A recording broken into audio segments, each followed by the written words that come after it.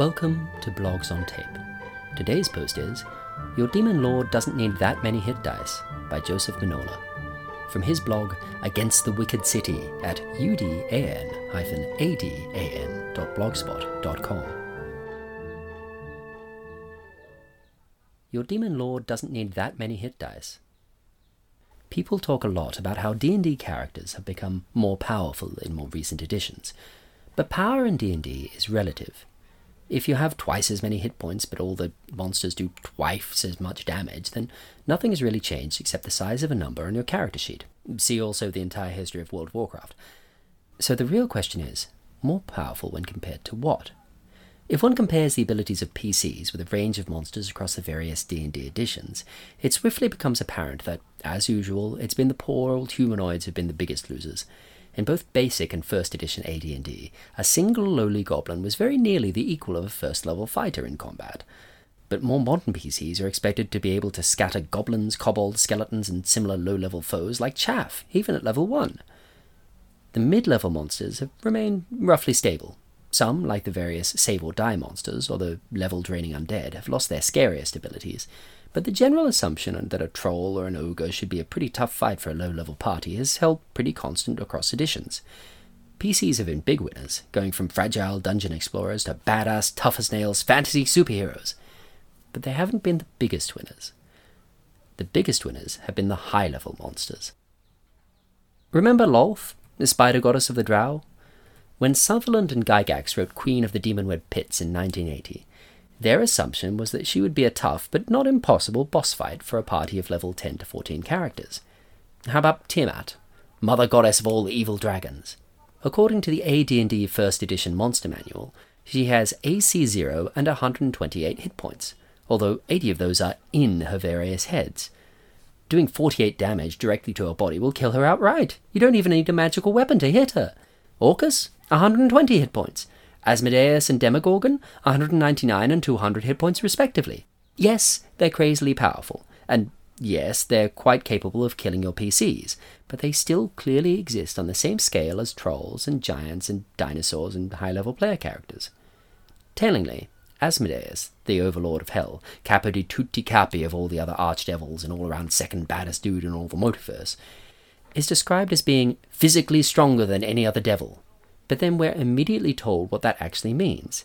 He is as strong as a storm giant, i.e. strength 25. The single strongest devil in existence is stronger than your fighter, but he's not that much stronger. If, say, a party of 18th level PCs really went gunning for Demogorgon and managed to solve the obvious problems involved in getting to his hell realm and breaking into his throne room and so on, then they'd probably have a pretty good chance of taking him down. Now, as much as D&D PCs have been boosted over the years, their top-end foes, dragons, demons, demon lords, have been boosted even more. High-age category dragons, for example, have gone from a bit tougher than a giant to gigantic mega monsters with completely surreal numbers of hit points. In AD&D First Edition, the maximum number of hit points for a regular goblin was 7, whereas in D&D 3.5 it had risen to 9.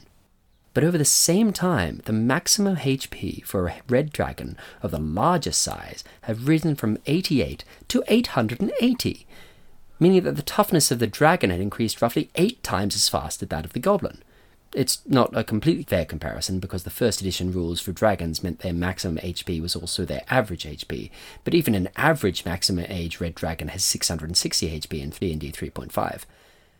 The Demon Lords are now meant to be capable of taking on whole parties of level 25 plus PCs, even though those PCs are vastly more powerful than their same level equivalents would have been back in the day. I think Asmodeus and Demogorgon may have transcended stats entirely.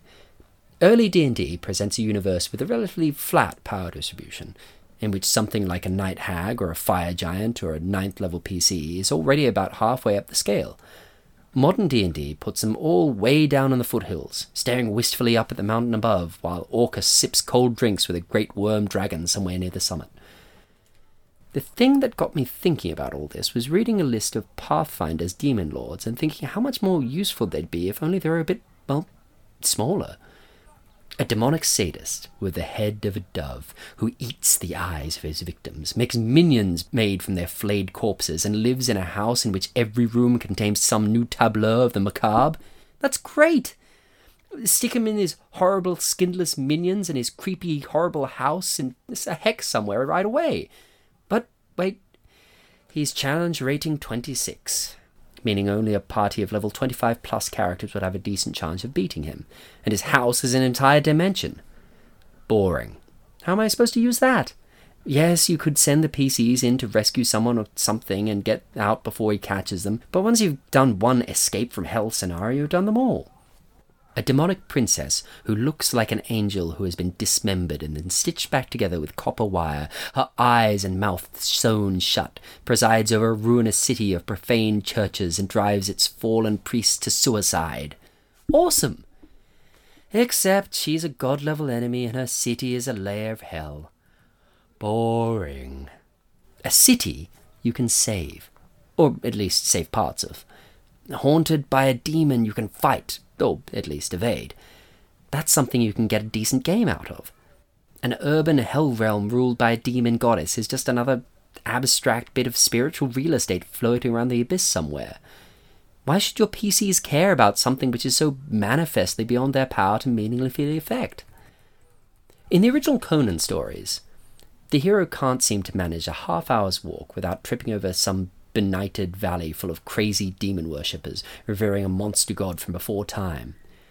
These stories almost always end with Conan stabbing the beastie to death and wandering off. That's not because Conan is a super-duper high-level mega-ultra-badass fantasy hero. It's because the demonic god monsters of his world just aren't all that tough. Early D&D reflected that sensibility, and I think it was stronger for it, because it makes the resulting monsters, dragons, demons, archdevils, and the rest, so much easier to use in actual play. There is a place in games for enormously, unbeatably powerful monsters, but it's quite a small place, and you're unlikely to need very many of them in any one campaign. The further removed they are from human-scale action, the less likely they are to be useful in stories which are, ultimately, always going to be about human beings, or almost human beings at any rate. So before you give this super awesome demon you just came up with 1,000 hit points and 9 different kinds of get-out-of-death-free cards and 7 layers of the abyss's personal fiefdom, just pause for a moment to reflect whether he wouldn't actually be more useful to you as a seriously scary but far from invincible demonic patron of a single horrible city someplace instead.